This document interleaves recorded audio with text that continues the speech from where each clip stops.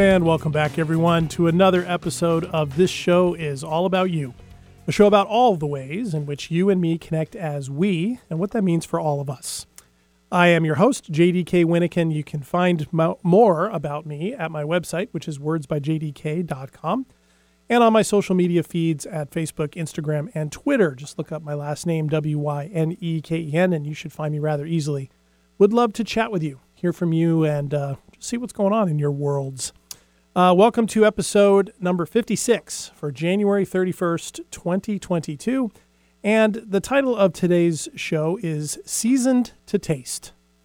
Seasoned to Taste. And it's a subject that kind of came about really quickly. It's literally within the last 24 hours that I realized that this is what I was going to be talking about. And before I get into that, give you an idea of where we're going, as always, with a haiku at the top of the show. And this week's goes like this. All the best of life comes from the blending of tastes with each soul we love. All the best of life comes from the blending of tastes with each soul we love. And before we jump into this, it's going to be another one of those wondering days like I had last week, rather than big declarative statements or things like that. Just kind of wondering about some things. Before we do that, I want to make sure I give thanks again to the sponsor of the show, Airway Science for Kids. They are a nonprofit based down in the Portland, Oregon area that provides life and career pathway opportunities for underserved youth in aviation and aerospace. And they do that not only by pointing kids in the direction of the hundreds of careers available in aviation and aerospace, but also by helping them better connect with themselves, build confidence, build self-advocacy, and connect with organizations, groups, individuals that can help them strengthen their own lives, their families, and their communities. If you'd like to know about the amazing work that Airway Science for Kids does, you can check them out at their website, airsci.org, airsci.org, or you can reach out to them via email using the address info@airsci.org. So thank you to them once again for sponsoring this show. So, as I said just a minute ago, this is going to be another one of those wondering episodes. And I got really great feedback on last week's episode on that. And so I really enjoyed coming to you from that space. It was a little bit different. I listened to the playback of the episode and sounded a little different than I sometimes do. maybe less tense, maybe less, I don't know, activated. I'm not sure what it was, but nevertheless, I'm kind of in a similar mode today. And but it's going to be in a little bit of a different way. Last week was talking about Martin Luther King Jr., but this episode is mainly about the nature of the things that we love in life, particularly other people, family, friends, partners, whatever it might be. And it's about how really one of the things I'm realizing the last couple of years is the only constant within each of these relationships that we care about that there really is change, right? Alongside the level of choice we each have in them in every step of the way, whether they are relationships that last for simply one reason, a season, or a lifetime. And it's a real biggie topic, but I'm going to hopefully kind of keep it contained by focusing it around a story having to do with spaghetti sauce. Okay. It's a spaghetti sauce that's actually a famous recipe in my family, and it has been in my family since the Second World War. And it matters that it's a Second World War recipe because it came from that era for very specific reasons. So I'll tell you the story about it, obviously. But it's a red sauce, but it doesn't have any beef in it. Right? So it's like a marinara sauce, but it's got no beef in it. And that was pretty standard in World War II. In World War II, of course, beef was at a premium, and so beef was largely saved to be sent to the troops fighting in Europe and the Pacific. And so on the home front, things other than beef, particularly pork, was pushed pretty strongly. And so this recipe, one of the things that makes it what it is it has bacon instead as its primary meat ingredient, along with onions, and then it also has mushroom steak sauce in it, and a heavy dose of chili powder, some salt and pepper to taste, and that's about it. And the reason why it entered our family is it entered our family through one of my aunts during World War II, my Aunt Charisse. And she got it off of a radio show or radio ad during the war. You know, and there were a lot of those types of advertisements and shows and little helpful hints put out in newspapers and magazines and on the radio during the war to help people make the most of what they had. Of course, there were ration cards during the Second World War. Certain letters meant you could get certain rations, certain amounts of everything from bacon to butter to milk to cheese, whatever the case may be. And then, of course, so-called victory gardens were pushed for people to grow their own vegetables, that type of thing. So it was considered part of the home front war effort for radio shows and stuff like that to offer these types of recipes. So this is one that, for whatever reason, stuck. And at least the way the story came down to me was my Aunt Charisse, who for most of my life lived on the East Coast, brought this into the family, and it became famous. And it's known in my family, always has been, as Aunt Charisse's spaghetti sauce. And so with this, she warrants a mention too. My Aunt Charisse, I sat back and thought about this yesterday as I was making this sauce. And I've only actually sat in the same room with my Aunt Charisse a handful of times in my life. Mainly, she is a number of years older than my own parents, and we lived in Hawaii for a good portion of my life, and they lived in Florida. And so all their kids were a lot older than me and my sister and that type of thing. And so when we saw each other, it was usually at family reunions, and I believe they came out to Hawaii once to visit when I was really young. And I remember my Aunt Charisse she's still alive. She's in her 90s. She's in hospice currently and suffering from dementia. But she was one of the kindest and most creative people I've ever been around. And on that visit to Hawaii, I don't remember much of it, but I do remember feeling really comfortable around her. And after that visit, every year on my birthday, without fail, all the way up into my college years, she sent me a book of poetry. Early on, it was a book of her poetry. She was a poet. She loved to write and was really good at it and had that kind of spirit, oftentimes, that poets, particularly ones who write about nature and sort of the subtle things that often get by a lot of us, often exhibit. And she did that every year, and I looked forward to it every year, and it was this great connection piece between me and her. And it's other years, it was poems by a favorite of hers that she had discovered, and she'd leave a little note inside the book cover as to why she sent it, why she'd chosen it for me. And it was something where I felt really special with her. And it's definitely one of the reasons why I myself became interested in not only reading poetry, but writing it. And so I consider her one of the major influences in that side of me. Now, and it's one of those connections that I have with her that goes beyond proximity and time spent together into those realms of connections that kind of defy explanation and honestly really don't need it. You know, like I said, I've only sat in a room with her a few times, and the last time I saw her was just a couple years ago. I went down to Northern California for a memorial for another member of our family, and I had not seen my Aunt Charisse in 25 years. And her children, my cousins, I got there, they got there before she did, and so they told me, they said, hey, you know, she's suffering from dementia, she's not remembering a lot of people, she sometimes goes in and out, but sometimes just isn't really aware of what's going on, so, you know, she might not recognize you. It's like, okay. So then she showed up, and my uncle was pushing her in her wheelchair, and so I went to the door of this place where we were meeting, and I opened the door, and she was still probably 25, 30 feet away, and in a moment I will never forget, as long as I live, she looked at me and pointed at me and said, JD. After 25 years, she knew who I was, and it was amazing. Her kids were amazed. I was amazed. And at one point during the reception, we sat and talked about poetry and writing for almost an hour. And she was lucid, and we were connected, and we were talking about the things that we'd always loved to talk about. And it was wonderful for as long as it lasted. And so all those things come to mind when I make this sauce, this spaghetti sauce. And I was making it yesterday. And that's sort of where this idea came from. I was down visiting my parents, and we decided to make this spaghetti sauce for dinner. And so it was it's better if you cook it most of the day.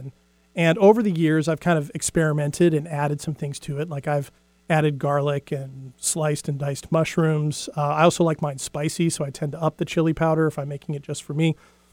So it's gone through some permutations, at least for me, over the years. And so we were making it, and this is where this all came from. So my mom kind of took charge, put everything together, got it all in the pot, and then she said, JD, I think we have a little bit of an issue. So I wander over to the stove with her. We're looking at the pot. She goes, it's a little thick. She said, I don't have enough tomato sauce, and I put in some tomato paste, and I'm not sure. What can we do? So the first thing we did was he threw in a can of diced tomatoes, a little bit of liquid. Okay, well, that helped a little bit, but it needed to thin out a little bit. So we kind of looked at each other, and I don't know, for whatever reason, when my mom and I are cooking together, we talk in conspiratorial tones, like we're trying to get away with something. But she said to me, she goes, what can we add to it? Like, we're kind of whispering over there by the kitchen. What can we add to it? And I said, I don't know. What do you think? And she looked at me and said, what about some red wine? Maybe some red wine would work. I said, yeah, let's put some red wine in. So we put in a little bit of red wine, stirred it, needed a little bit more, tasted it, of course, to make sure don't overpower it, because that's going to matter here. And we nailed it. And so we got it, and we cooked it, and we slow cooked it all day. And then when we served it, it was fabulous. And certainly the red wine had added a new ingredient. So it still tasted the same, and yet it was with something new, and it might not always be an ingredient that I would include, but now I know it can work well if necessary. And food recipes, of course, do that. They evolve over time, and we all just kind of roll with that, right? Because, unless, you get too crazy, because as it's going to be important here in this discussion, you can smother a recipe with too many ingredients. It's a little bit of a fine line there. So keep that in mind as we go. So last night, we're sitting over this plate of dinner last night at my folks, and I was kind of taking in the time with them. And of course, my Aunt Cherise came to mind for all the reasons that I've already listed. But it also occurred to me, I had this awareness in myself that there was maybe something deeper in all this that I hadn't really considered before, at least maybe in that moment. Sometimes spaghetti sauce is just spaghetti sauce, but not this time. So I kind of let that awareness point linger. And a couple hours later, I hopped in the car for my hour-long drive home. And on the drive, I kind of let that awareness wander and began to wonder. And so this is where the wondering came from. And I started thinking about, wow, the sauce situation could be similar to the relationships that we have with ourselves and others. If we consider them to be like our favorite recipes that we make for ourselves and that we share with other people when we want to, the people that are important to us, right? Think about it. We each have, and each of our relationships have basic ingredients, right? And when we blend them together as far as ourselves, it makes up who we are. And in those relationships, it makes a very unique recipe to that relationship. And the dynamics of it can make it a favorite, right? Close family member, a close friend, a partner, whatever it might be. And of course, the time we spend with it and the time that we enjoy it adds to its value and its appreciation, and the stories, right, get added. Just like every time you share a favorite meal with somebody or a new recipe, it gets remembered and gets incorporated into the lore of that recipe or of the day or the celebration, whatever it might be. And of course, like those recipes, the relationships we have ourselves and with others can change over time. And we can add elements to them. And sometimes those additions can work. Sometimes they don't, right? And that's sometimes experimentation shows that. We'll talk about that. And so, for example, it got me thinking, when we make favorite recipes for others, sometimes we do make adjustments a little bit for the tastes that we know will be at the table. So, for instance, my niece loves this recipe. And so every time I'm around, she usually asks me to make it. But she is not a big fan of spicy foods, never has been. And so I know that when I'm making it, she's going to have it. I tone down on the chili powder in particular, and then I just add a little bit of extra spice to my own plate when the time comes. And I don't think that's a huge sacrifice to the quality of the recipe. That's where the taste is. Everybody loves the sauce. It's just the taste of certain parts of it is a little different. And it's very much a fine line, right? We all know what makes a dish work, right? The basic ingredients. You don't necessarily want to mess with those or take those out. This recipe would not be the same if you took the bacon out, believe me, right? It just wouldn't be. So like with ourselves, we have to know what works for us And in the close relationships we have to learn and realize what are the things in there that always need to be in that recipe, if you will. But we can make adjustments, right, here and there as needed, based on people's tastes. And people's tastes can change over time. Right? They simply can. Our taste buds, the things that we like, the things that sit well with us, the things that don't, those things change over time. And of course, sometimes you can get sick of the recipe and it has to be unchanged for a while or even unmade for a while. Not because it's bad, but because sometimes you need breaks from it so that it can remain a favorite, right? So you can appreciate the quality of it. And so a lot of times appreciating the quality of a favorite recipe can involve smaller quantities of it or not making it as often as you once made it. Sometimes it can be that way. I have sometimes, like when I discover something or rediscover a recipe that I love, I will make it over and over again for a while.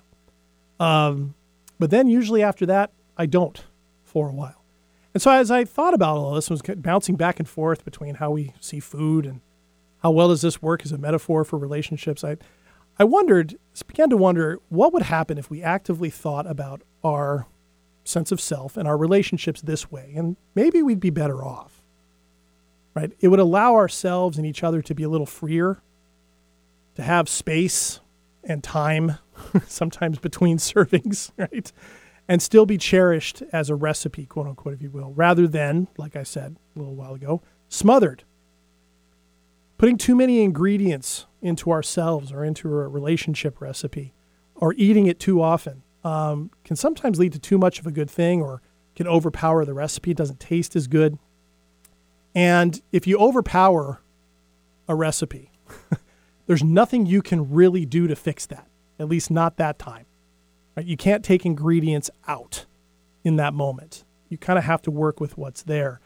And so if we look at ourselves as each kind of being our own recipe and knowing what we should stay true to, we can certainly make adjustments for other people and then be aware perhaps when the recipe of ourselves in relationship comes about that, it might take some adjustments here and there, or tastes might change.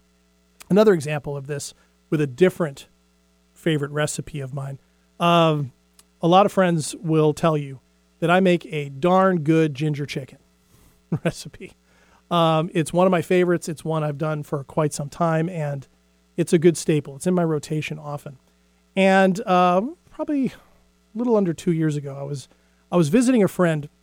And they live by themselves and don't often cook for themselves or certainly don't often, I should say, have other people cook for them. So while I was visiting them, I offered, while they were doing their work that day, hey, I'll cook something. And I decided I would cook ginger chicken. Seemed pretty straightforward.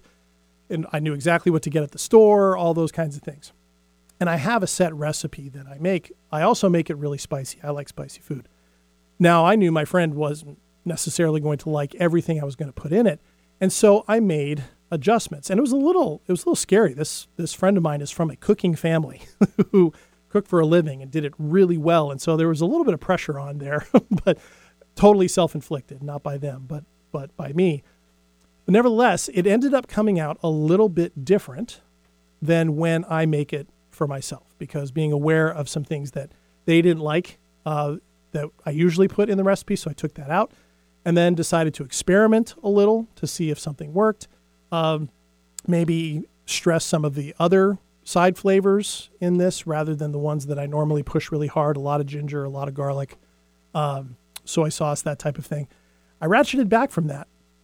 And it turned out really well. It was unique in and of itself. And my friend enjoyed it. And it was a great memory. It's one of the best memories I have with this friend, because of just the dynamic. They got to do what they were doing. I got to kind of see them in action, and I got to do this for them. And it was really great. And in that same relationship, as well as in a few others in my life, it's one of those friendships where really the opportunity to add in ingredients, subtract them, to experiment has always been there. But it's one of those where that hasn't always left the result in the best tasting place, if you will. Not every addition has worked, and not every combination has worked. It's sometimes it's been the equivalent maybe of what it would have been like yesterday if my mom and I added too much red wine to the sauce, right? Or too much spice. And sometimes in that relationship, and in some others in history for me, ratcheting back to what works turned out to be the best thing, right? Especially since I want to keep loving that recipe, if you will. I want to keep those friendships, those relationships strong.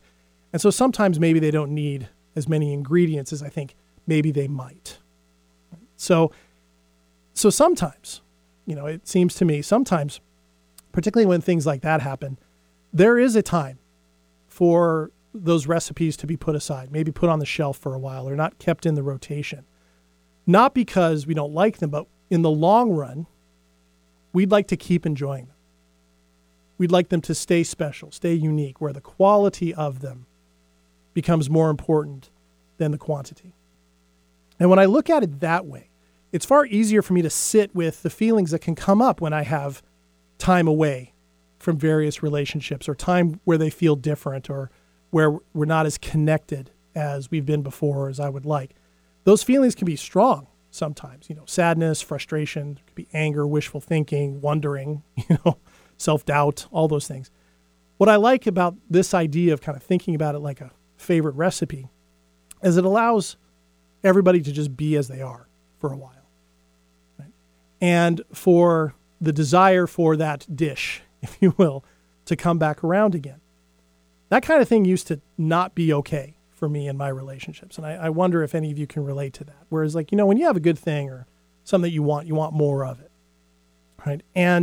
But of late, that's been changing a little bit. And that metaphor of a dish that you kind of need to put aside felt really powerful to me as I was driving home last night.